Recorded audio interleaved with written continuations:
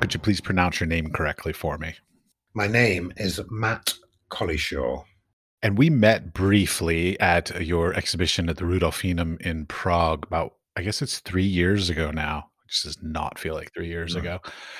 And I had never heard of you before, but I was just like, "Oh my god, this work is amazing." Like, I was absolutely in great admiration of the work. The one that really, sort of struck in my head that I absolutely loved was the centrifuge piece, the spinning one, like, Mhm. really, really Mhm. stunning works. I very rarely, like, say so many nice things about people, but I really enjoyed your work, and I enjoyed the exhibition because it was the sort of an expanse of your work. It sort of showed your career growth and Mm. changes and things like this. So, that being said, the things that I generally start with is, uh, how did you sort of come to being creative? So, like, childhood, education, your parents, like, anything like this that sort of formed you Mhm. as an artist? I think, like a lot of artists, I just wasn't very good at doing anything else. So you find a way of getting attention, of elevating your status in a way. And I used to draw obsessively, so I started drawing soldiers and battles, fights, and then moved on to footballers, and then moved on to drawing rock stars. And I was not good at any of these things. I wasn't good at fighting, I wasn't good at football, and I wasn't great on the guitar. And I realized that the only common thread that was linking all these obsessions together was my obsessional drawing of them. And so I thought, well, maybe that's it. Maybe that's the thing I should be going with because that's what I'm doing all the time and that's what I'm getting quite good at. And I remembered at school being able to draw slightly better than some of the other kids and being able to do like a drawing of like a bar fight in a kind of cowboy salon where one of the cowboys had discovered that another cowboy's cheating at cards. So the table had been upturned and he was pulling his gun out and being able to create that kind of drama on a piece of paper with a pencil and then have all the other kids come round and look at it because you've created this bit of action there from nothing. And, that was quite good. I got a little bit of attention for doing that. And so I think subconsciously it cemented it in me that this is maybe something you should do because you can elevate your status in a way and it seems to be working. And generally, as I got older through the teenage years, it became more of an escape, from the real world. It's just like, this is not making any sense to me. I don't like it. And I don't like school. I don't like all the subjects I'm doing. But I can go to the library and get a book out on Brancusi or Caravaggio and, just become absorbed in this other world that they create. So slowly it started to become something that I could see as being a vocation.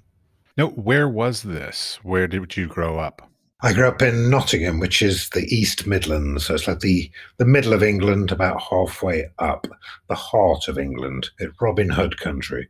And what did your parents do for a living? I'm always fascinated because, like, my dad is a minister, a priest, whatever you call him, but he's also a Ah, painter, and my mother's an interior mhm, decorator. So it's sort of like I can see my direct lineage of how I came to be. So I'm always interested in how, like, what mhm. people's parents did and how that somehow influenced them.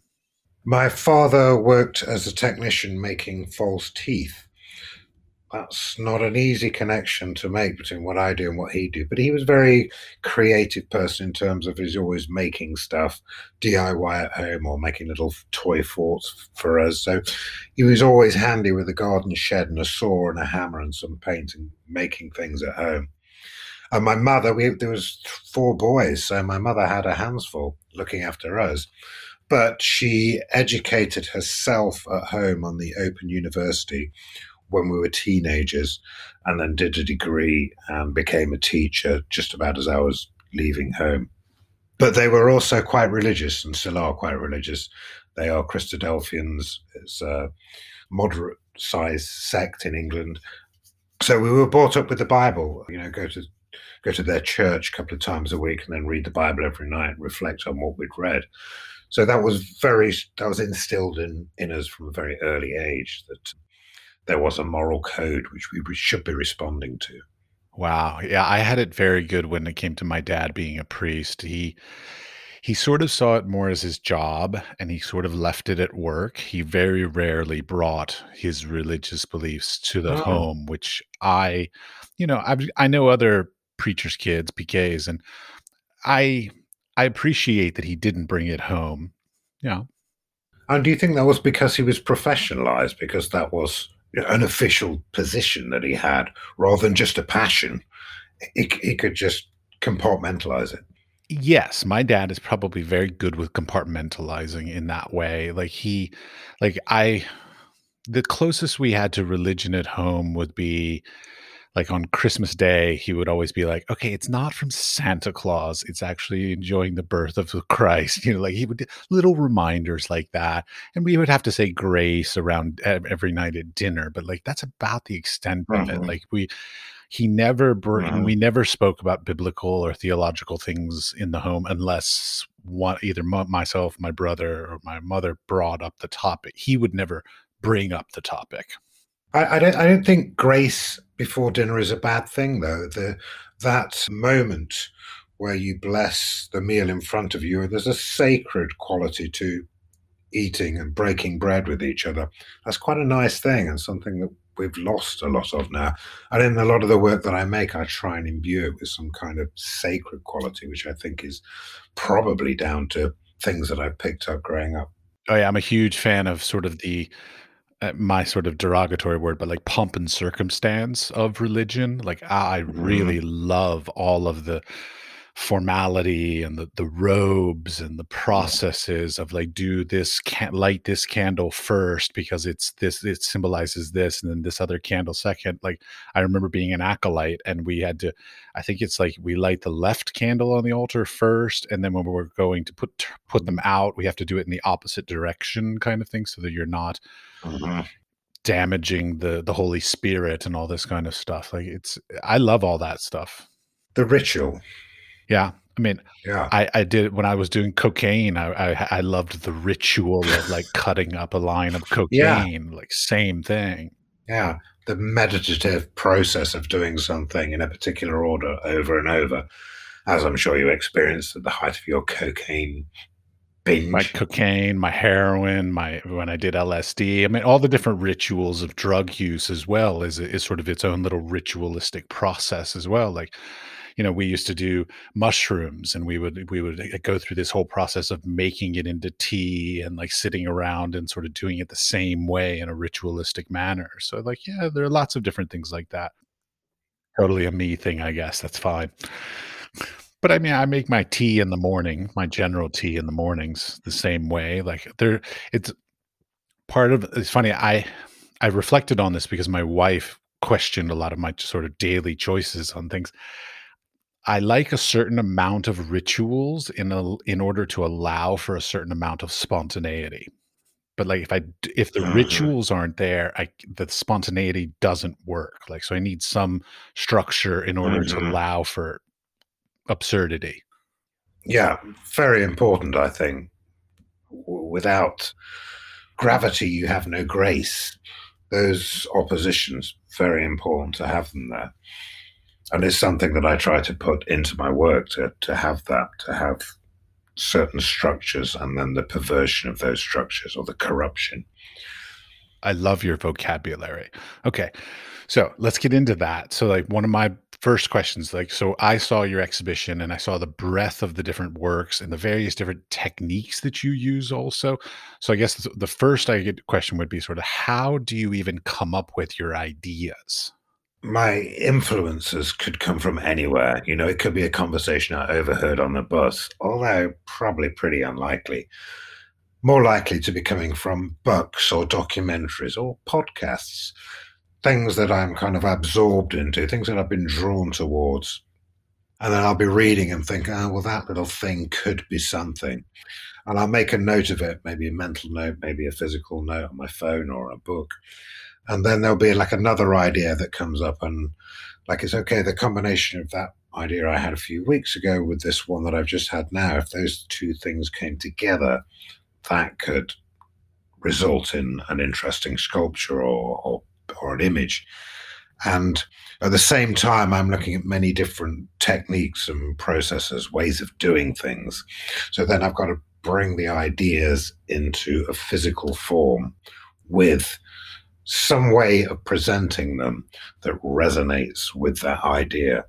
So it's like lots of different ideas kind of swimming around and trying to bring them all together into one thing. All right, let's try and make it specific. So the piece that I was talking about, I'm looking on your website here, was All Things Fall. Yeah, The piece I saw at the Rudolphinum that spins around and does this beautiful stop motion thing. Like, I love it. So, yeah. okay, so how did that idea come about? Okay, so that was quite specific.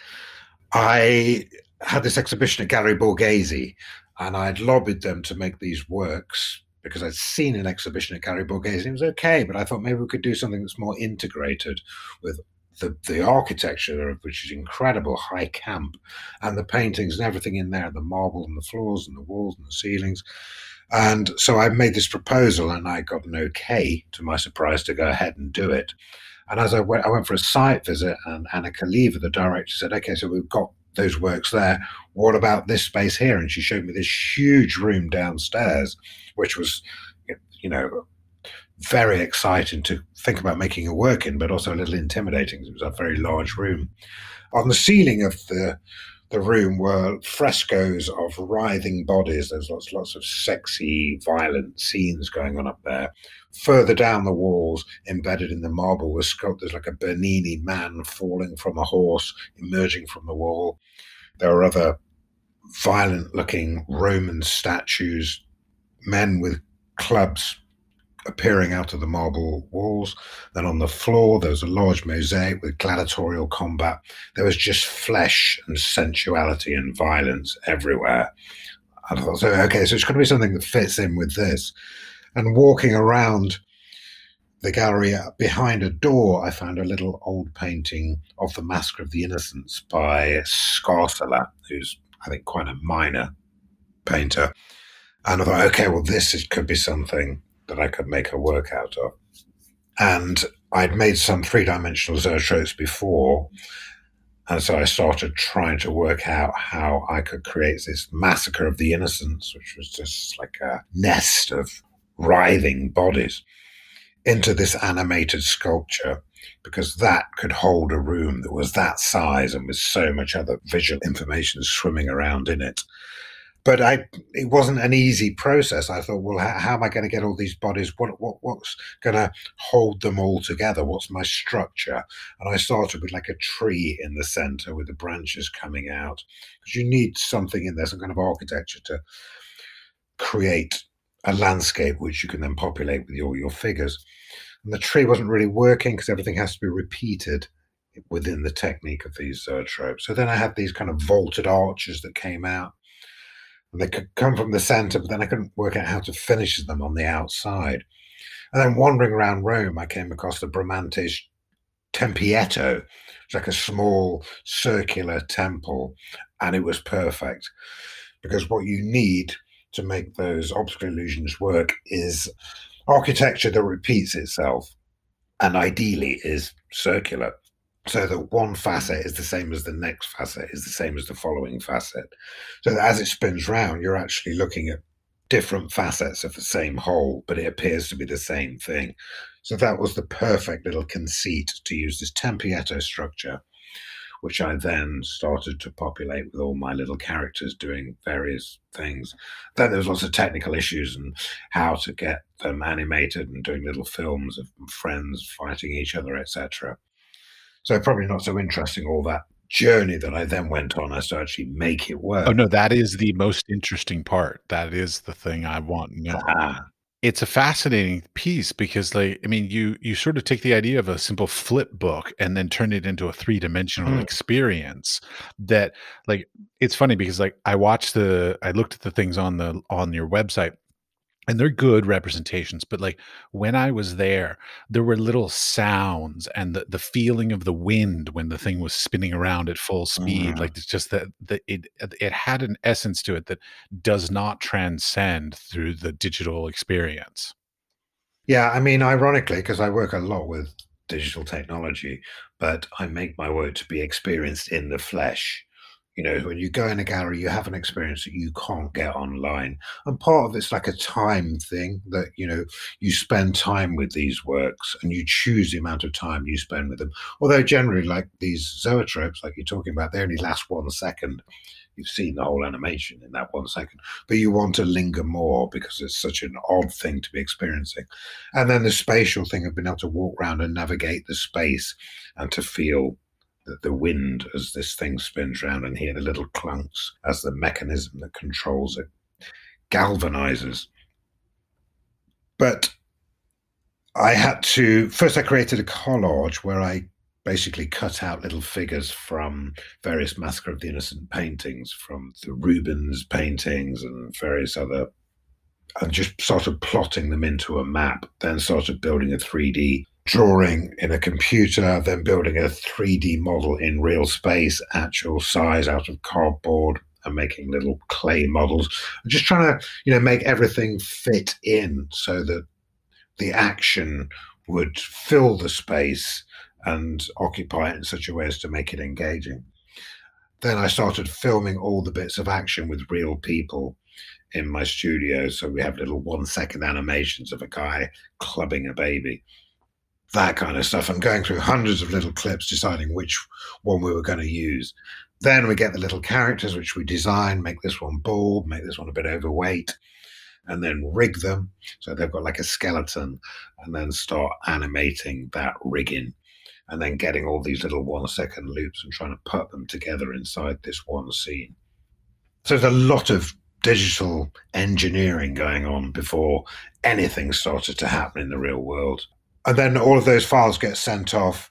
Like you have a 1 second clip that's divided into 18 different files. Each of those files is then 3D printed. In this case, it was in Belgium, we printed most of them.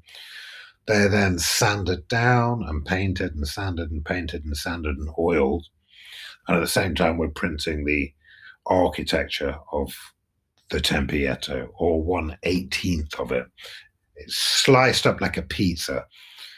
So we only print 1/18th of a pizza slice because it's very expensive 3D printing on such a scale. Then we make a mold and cast that bit 18 times. Then starting assembling it over like a steel and aluminium armature, at the same time creating the motors and the gears to control the whole thing. And then start putting in all the figures, which are all registered to go in little plug holes, cementing those in, bolting them in.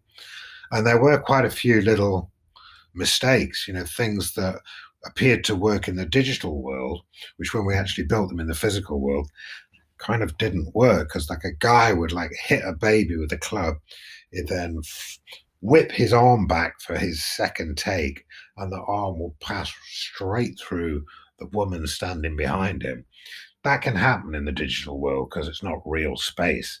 And there should be software that we were using that would indicate that we have like collisions. Anyway, we didn't use it. So we had a lot of people, a lot of our characters were just colliding with other characters in the real world.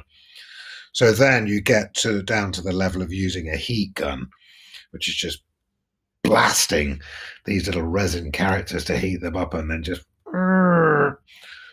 bending their arm a little bit so that it can actually function in the animated sculpture I've made.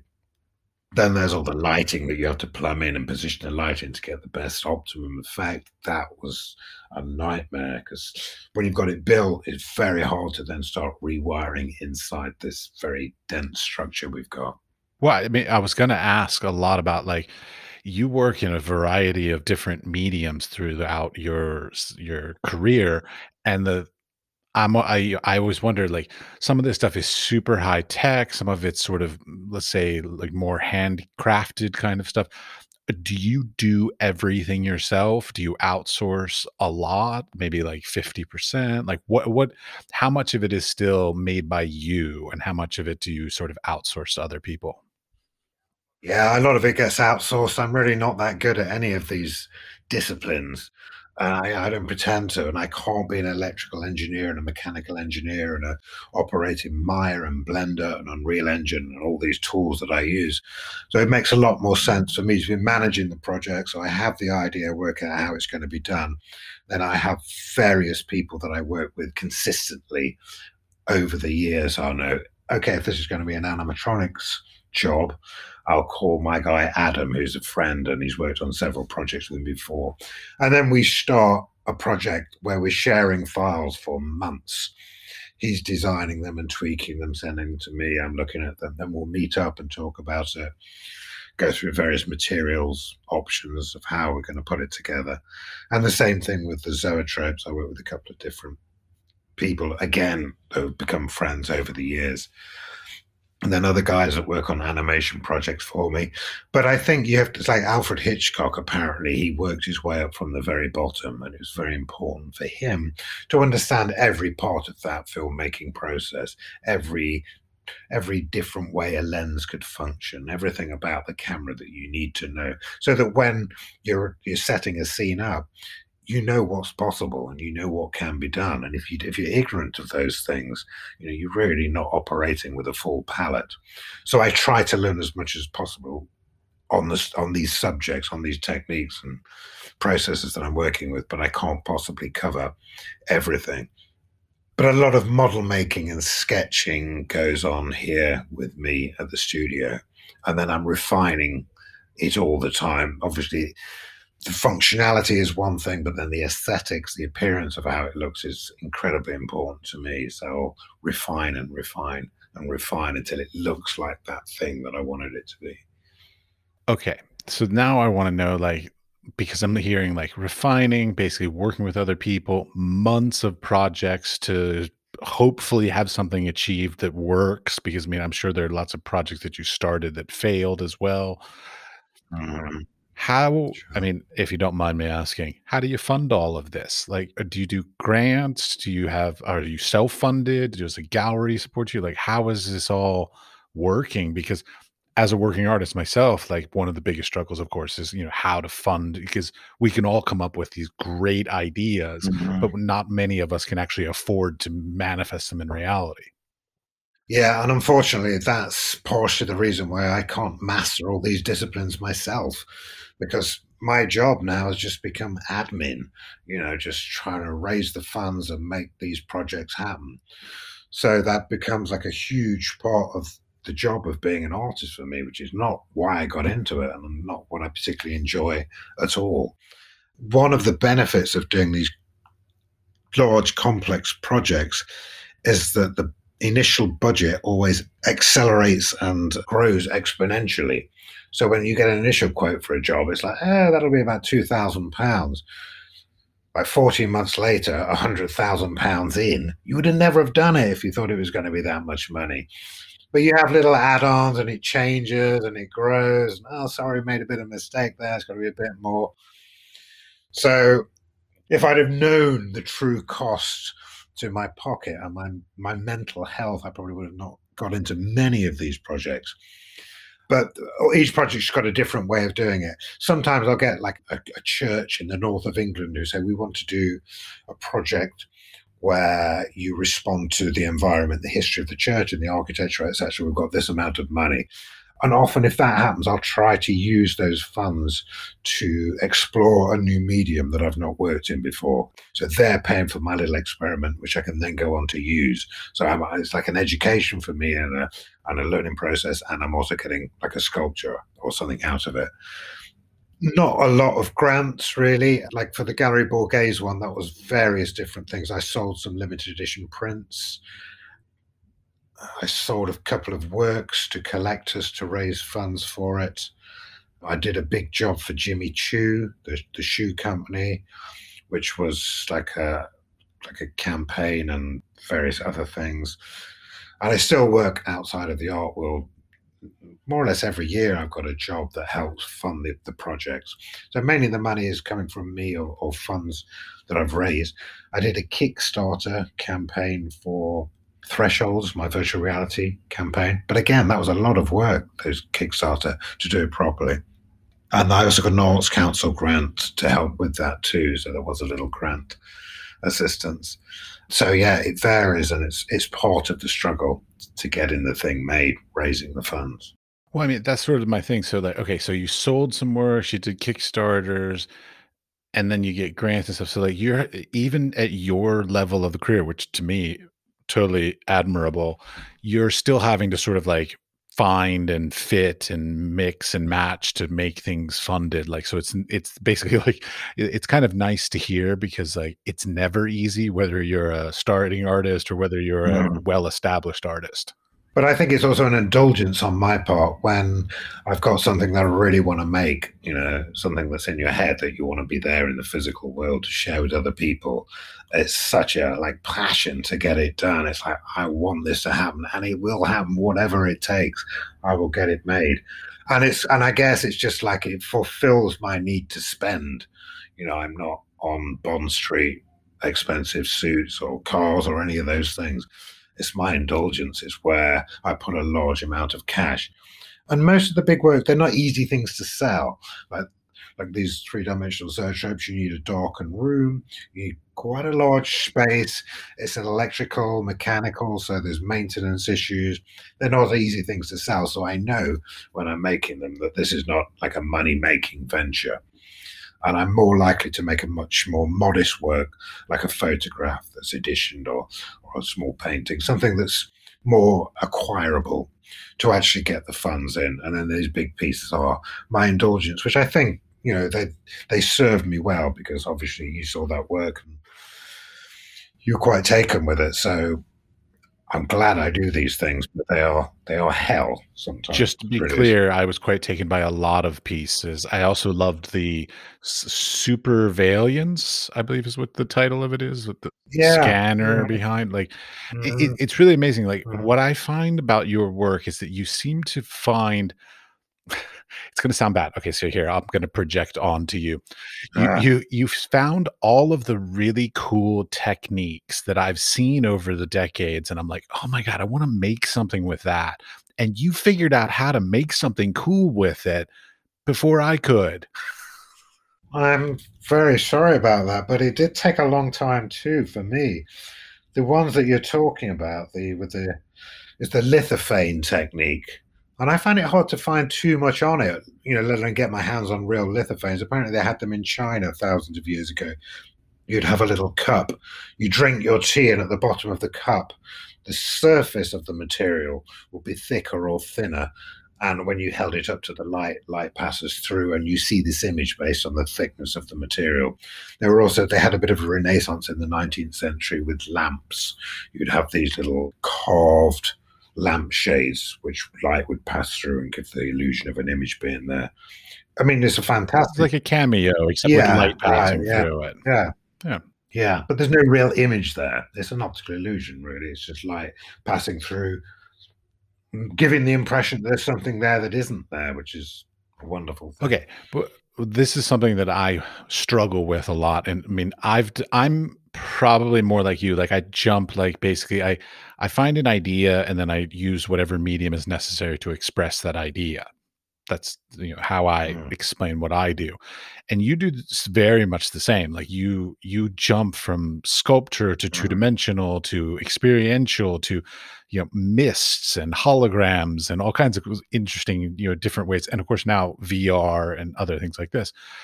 Have you had any sort of pushback from that? Because when I was in school, we were taught, find a style, find a thing, be consistent at that. But you seem Mhm. to have found a way to be successful, sort of like in a Gerhard Richter kind of way of just doing whatever strikes your fancy.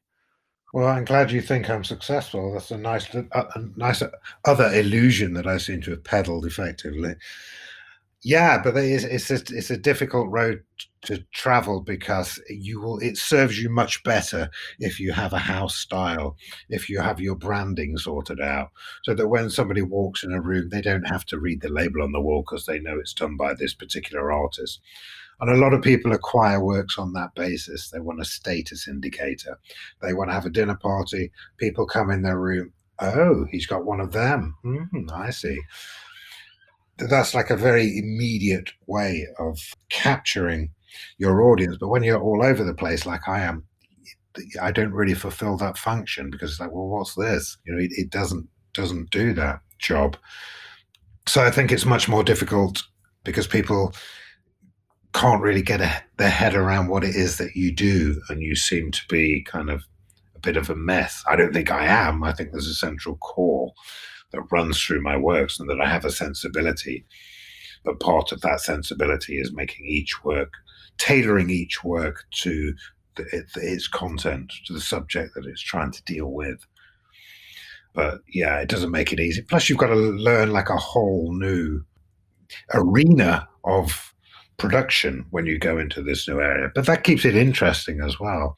And thank God, for the internet that it's right there. There's so much information you can get on any disparate technique or process. Much more easier now than it was 20, 30 years ago when you'd have to go and do this all by talking to people or going to the library. Indeed. I remember going to the library to learn all kinds of techniques when I was a kid. I had the luxury, I was in Washington, D.C., and I was able to go to the Library of Congress to do my research. So, like, huge library. Library of libraries, yes. More wrong books to choose, though, right? I mean, before you get to the right Way too many books to choose from, yes, yeah. But still fun to be able to do that as a high school and college student. Great place to do research. That's a privilege. Yeah. Absolutely. So, okay, now you make these many times rather large scale things. I'm always interested because I work on paper. My stuff's small, and yet I still feel like I'm taking up far too much storage in my home. So, like, what do you do when you do large scale sculptures? They're not all sold or on exhibition at all times. So there's a point where you have to store this stuff and transport it. Yeah. Right. Well, yeah, that's a thorny issue that is another thing to deal with. And currently, my gallery went under last year, and the arrangement generally is that I split storage 50-50 with the gallery, which lessens the blow because art storage isn't cheap because it's climate controlled and managed in such a way to protect the artworks, everything is insured. Quite expensive, but if the galleries share that burden, it becomes feasible. Since then, I've been relying on certain friends of mine who've got large storage facilities who've been very generous in giving me space to store my work at an extremely modest cost. I also have a couple of storage containers up in the north of England where I've got a lot of work stored.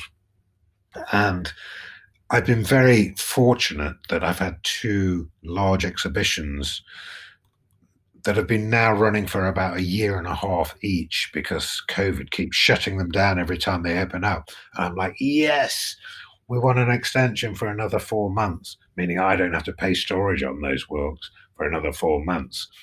So that has been it's serendipitous that I've managed to keep these exhibitions going on for so long and avoid paying storage for the artworks while they're on show, but not on show because the galleries are unfortunately closed.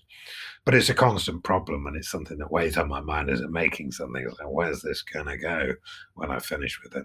Well, not only that, but I mean, you have to concern yourself with, like, you're making products that have crates that travel with these things that you probably have to custom build all of those to match the works as well. Yeah. And I think it's an important thing to factor in. I mean, it's good that you raise it because, you just get this euphoric idea that you're going to make this work, but the whole of the work involves all of those tail end things that happen when the work comes back unsold. And there's the whole crating issue and the storage issue and the insurance issue and making sure that that's all part of the job, but it's not kind of what you really want to be part of the job. So you generally try and shut it out but it'll come back and bite you in the ass because when you've got a, a few works of this kind of scale, it suddenly becomes a big problem. Well, there's also the issue of making sure that the work is of scale that it can fit through standard size doors as well. Yeah, yeah. Well, I could show you some pictures and videos of trying to get this artwork, All Things Fall, into the Rudolfinum. It was the most epic undertaking I've ever been involved in. We had to get it up so many stairs.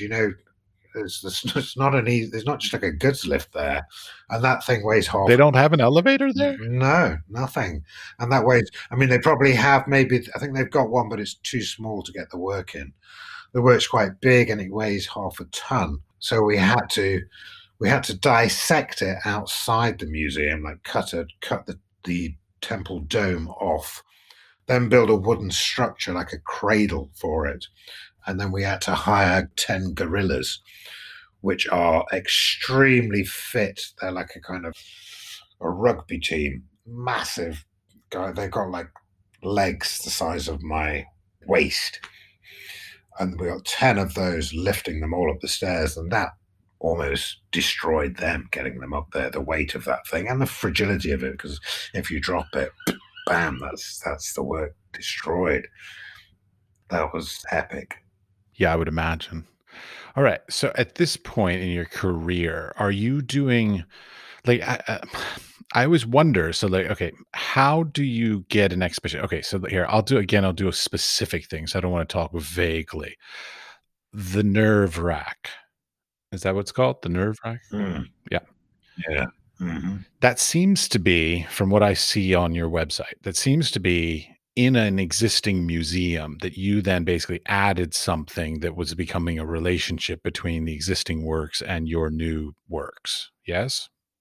Yeah, correct. How does that come about? So like did they come to you and say, "Hey, we want you to do a piece in our museum," or did you go, "Oh my gosh, this is an amazing sculpture of a I think an eagle. Mm, I want to do something," and you wrote a mhm. proposal to them asking if you can do something. Like so like how do your exhibitions come about?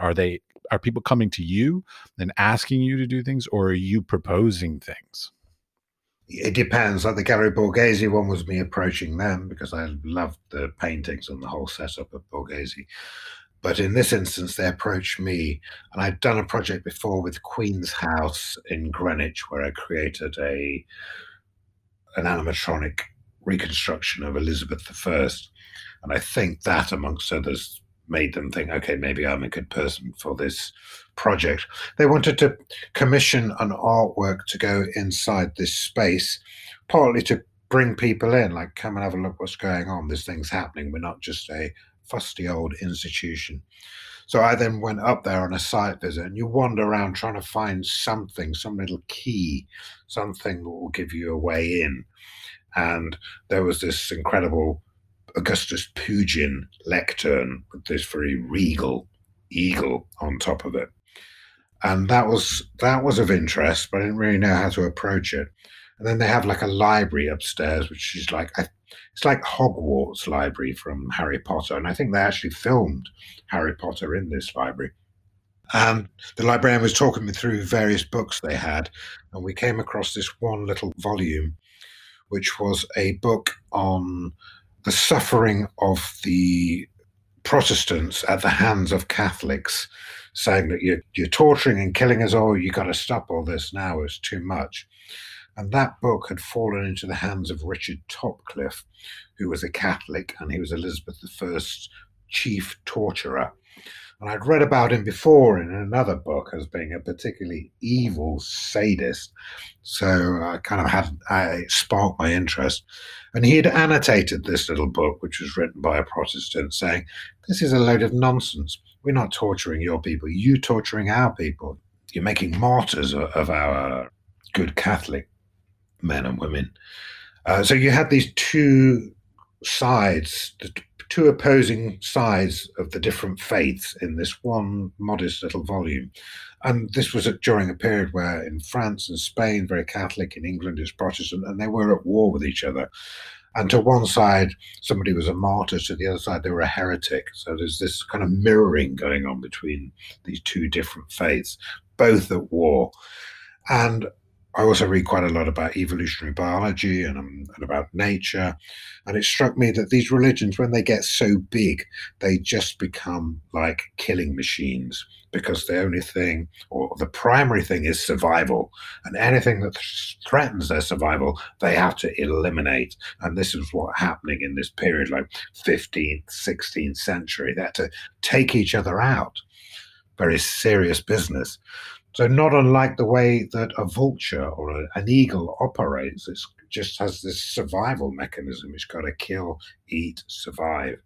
So then the eagle from the Augustus Pugin lectern came into play. And I thought, what if I make another eagle to go opposite it, which is similar in proportion, but is stripped down to its basic skeleton armature.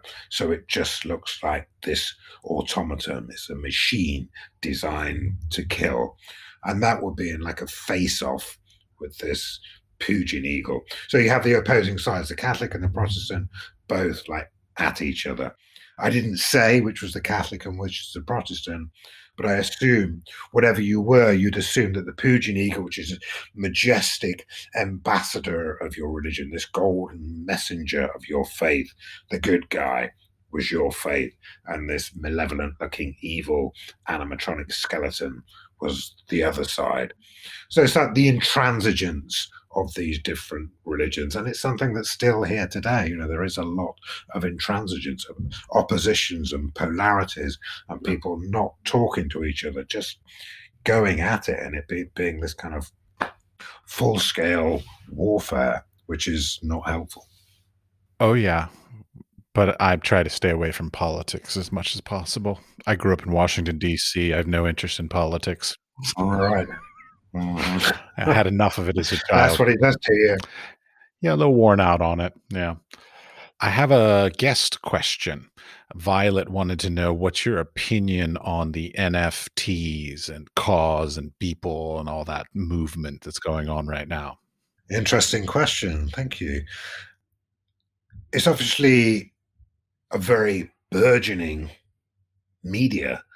There's a lot of activity there. It's mainly not art world activity. A lot of it seems to be like fantasy art, that kind of stuff that was very popular in the 1970s. Airbrush. People used to do it with airbrushes, and now there's like a few cyborgs or fantasy landscapes. Computer animations where solid things go liquid and vice versa. It's very interesting. I think the NFT will remain because it seems to be like an effective way of trading things, and people obviously seem to have an appetite for it. So I'm very interested in it. I think I'm not sure how many of the artworks that are currently being bought and sold are going to last what their longevity is. But I've started making a few, so I'm currently working on them. But I'm trying to make them artworks that address the medium as well. So like a lot of the things that I make, this will be about what it is to acquire digital currency, to be using your phone or your tablet, to be navigating the world and looking at those things that you can acquire and the kind of dangers on depending on these shiny, slick, slippery bits of hardware that gives us access to these untold amount of riches, these portals into this new realm. So I'm trying to make something that kind of addresses that as well. It's not just a decorative animation. It will be something that hopefully a little bit humorous, but also about the corrosive nature of digital technology. Okay, school me a little bit because you seem to be more knowledgeable, I'm guessing, than I am about NFTs. So, from your perspective and your understanding, sort of give me a primer on what they are and what their function is. They are artworks that are collectible. They're linked to a unique token, which means that you can unquestionably own this work. You have certification of this digital artwork. You can then trade them, and there's a big market in buying things and then flipping them. So it's like blockchain meets the auction house. But there's also a perspective to it where you can edition a work, which is not something that happens in an auction house. So you can create 300 of these artworks, sell them at a modest price. those works can be bought and then resold to other collectors using cryptocurrency, Ethereum in the instance of most crypto art. And the value of those artworks ideally starts to go up. The artist receives a small percentage on each resale, which is nice. But then if you then you then start to create a market within your marketplace, whether it's Nifty Gateway or Super Rare, or whichever marketplace you're on, so that then you get quite good analytics. Sure, you seem to be somebody that's worth investing in because previously your record is that your share price, your price of your crypto art has gone up. So you then become more popular. But there are a lot of talk of, it being a bit of a scam and that the people who are paying this big money for these projects are all involved in Ethereum, or they're all involved to a degree that it benefits them for hyping up the prices to get more interest, to get more people investing, so that these big prices are possibly to do with a marketing exercise, hyping their platforms. Does that make sense to you? It does. I mean, but it sounds a bit more like a commodification of it. I mean, you're literally just creating a digital file that is bought and sold, and then to a certain Mm. extent, I sort of feel like it's like trading cards, like kids. Yeah, absolutely. Yeah, that's the model, and that's I think they would welcome that comparison because there's a lot of them that are designed like that as well. So you would have 10 different artworks that are all kind of similar and they're all part of a set. So somebody's got nine, but they haven't got the 10th and they want the 10th, just like it was with kids with trading cards. And they're prepared to pay over the odds for that 10th card to complete the set. And that's where it gets interesting because then people are starting to do crazy things to get hold of the ones that they haven't got, like football stickers. Interesting. I'll have to look more into that because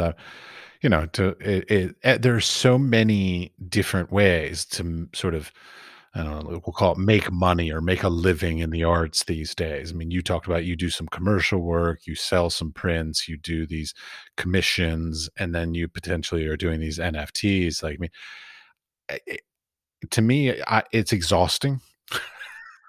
Like, not only do you have to like be talented and skillful and masterful at whatever it is you're currently doing, but you also have to be actively keeping engaged with the next big thing in order to be able to participate, because otherwise you'll get left behind.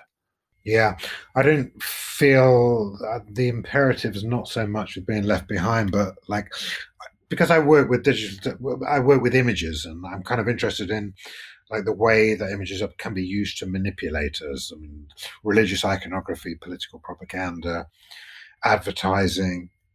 All of these things are using imagery or our perception of the world and how we're hardwired and manipulating and distorting reality to sell us something, an idea or some kind of politics or religion or washing powder. We are highly manipulable. We're vulnerable to our psychologies being hijacked by clever media and that's what I try to deal with in a lot of the works that I'm making. So I think when a new technology like VR comes along and starts becoming accessible and part of the currency of people's landscape, that I should be working in it really because I'm dealing with that interface with the real world and the simulation of the world. So that's why I kind of got into VR, and that's why the NFT thing is something worth paying attention to because it's a new medium that's out there on the landscape. So it makes sense that I would try to make something about that new medium. Okay, help me out. One last question about NFTs because I'm interested. So let's say your series Last Meal on Death Row. So these were photographs you made a long Mm, time ago. I'm sure you have them digital at this point if they shot them on film. mm, Can you then just take an existing artworks basically that's available as a physical print and just say, okay, here it's available digitally mm. also? Like, is that part of what NFTs do? Yeah, they can, and people have done that. They've put an artwork that's previously out there and just sold it. So it was a limited. This in this one instance that I'm talking about, it was a limited edition, which I think is sold out, which they've now released again as an NFT, which is also a limited edition, same artwork. So that can and is being done.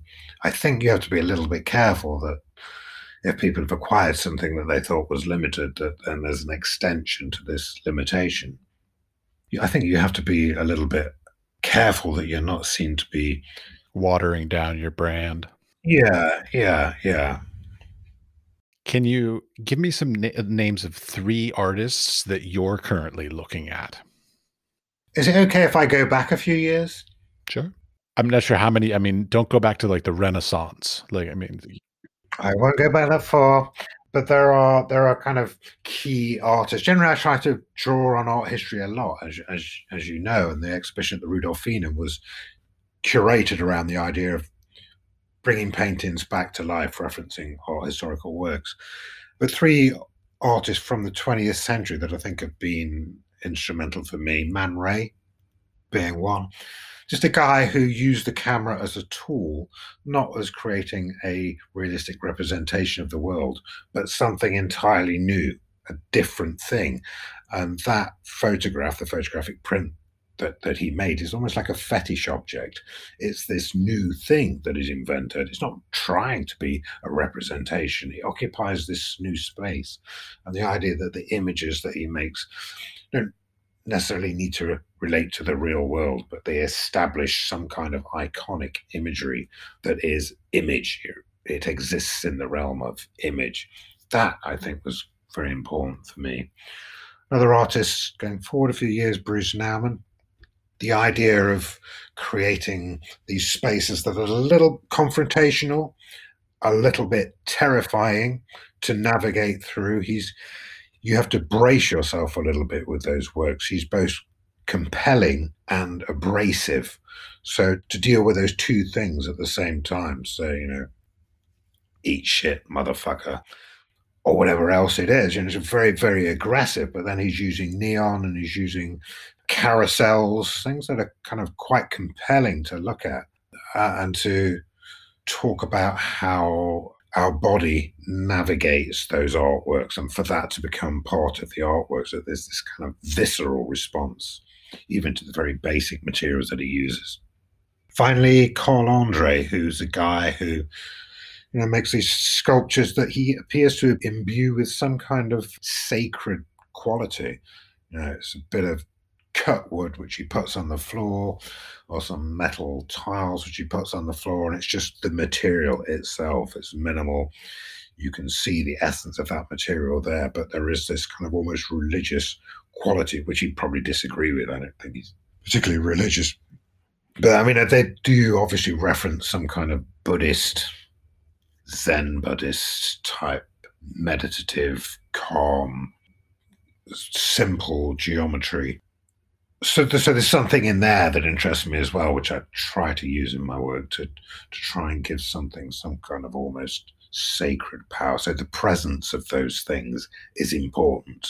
When you go into the gallery and you stand in front of those things, it has a presence to it, a weight. all right. And the last question I always ask everybody is advice for the next generation. So for you, it'd obviously be artists. Mm. So, like, how can the next generation um, learn from some of your mistakes and maybe do better? I think the most important thing is finding what it is that you're interested in. And I think it's fine to, like I've just listed three artists that I kind of, just looked a lot at what they'd done and read about them and thought about them. So I think it's great. Immerse yourself in art of the past and of the contemporary, and find out what you're drawn to and what it is that you're interested in. And then if the books and the films, the documentaries, everything that you gravitate towards, be aware and in tune with the fact that subconsciously you're doing your research there, so you can kind of moderate it a little bit. It's like, oh, I seem to be reading more on this kind of subject. Well, that is what you're interested in. Go with that. And then you're in another little area. Go with that because you're drawn to it, because something is telling you, your intuition is drawing you towards something that, for whatever reason, you have an interest in. And every person has something to give. Everybody is a unique voice. So I don't think you even need to be that great an artist, but if your voice is unique, then you are something, and you're something to be dealt with, and to be considered and shown and feted, because you have a singular voice which is drawn on something deep inside your subconscious, which is perhaps influenced by your genetic makeup and your what you've inherited from generations of your ancestors, that uniqueness which will draw you towards certain interests. Try and make that into something that's coherent. And I'm not sure if that's a very coherent thing to say, but that's the kind of thing. Everyone's got a unique voice. Just find what it is you're interested in and then try and formalize it in a way. Well, okay, but there's something I want to ask about within that, which is that when I saw your work, and even when I see it on your website, one thing that I noticed that I feel like is, I know this is going to sound really stupid, but this is just me projecting. One thing that I really admired about everything that I saw of yours was the impeccable quality, the craftsmanship, and the skill that was put into everything, from the choice of the frames to the painting the walls behind it in order to create a contrast or a contrast or a Mhm, complement in mhm, between the works. I mean, the impeccable nature of that, like, I find craftsmanship to be a very important part of the expressive process, because it's really easy for me when I look at a piece of art to go, "Oh, that thing's distracting me," or "That's mhm, ugly," or "That's out of place," or "That could have been mhm. done better," or, whatever. But, like, when I went through your works, when I saw the exhibition, I didn't see anything. I was just like, "It's beautiful. It works. The craftsmanship's there. Nothing took away from the ability to just engage in the work." Well, thank you. That's a big compliment. You're very kind, and I think that's like a mountain of mistakes and wrong turns to get to that, and that's the only way to get there. And it's a cliche, but when you do something wrong, when you fuck it up, when you make a mistake, it's good because then you're learning something. When you make something effortlessly and it's a success, you don't really learn. It's really dangerous, and you start to think, "Hey, I'm kind of quite good," and that's when you fall over because you're not. It's all about learning, making the mistakes. That doesn't work, so let's try something a little bit different. Does that work? Yeah, maybe a bit better, but maybe try something else. So constant experimentation, not being afraid to do something wrong, I think is very important, and then learning how to get it right from there. Okay, quick questions. I'm trying to wrap this up, but you keep bringing up topics that are interesting. What was the longest piece that you ever did? So, like, from idea till exhibition, how long did that last? I think the All Things Four was up there because that was just over a year. But I've now been working on one that's been going over, it'll be 2 years by the time it opens. So I've doubled my actual time. Well, but COVID fell in the middle of that, so COVID, yeah, production being delayed. Like all the 3D printing companies in England immediately started making little parts for the national health system over here, so we couldn't use them anymore. I mean, it's great that they were doing that. Lots of other little issues that came up. So yeah, it is a kind of a delay, which doesn't really count, I guess. But it's generally about that kind of 3 to 4 months in planning and design, then we start to move into production. it's reasonably fast for the scales that you work in, actually. Well, thank you very much for your time. Thank you. It's been a pleasure. I enjoyed that. And let's hope to meet up one day. Yeah, we still have to get that drink that we didn't get in Prague. Yeah. Absolutely. I look forward to that. Thank you for listening to the whole episode. I have one small favor to ask. We're trying to draw more attention, more listeners. The more listeners we get, the better guests we can get, the better information I can pass on to all of you. So please go and rate our podcast. Give us stars, write a little review. It doesn't have to be long, doesn't have to take a long time, but it makes a huge difference. And so I greatly appreciate it. Thank you. The Wise Fool is supported in part by an EEA grant from Iceland, Liechtenstein, and Norway in an effort to work together for a green, competitive, and inclusive Europe. We would also like to thank our partners Hunt Kastner in Prague, Czech Republic, and Kunst Sensorene i Norge in Norway. Links to the EEA grants and our partner organizations are available in the show notes or on our website, wisefoolpod.com.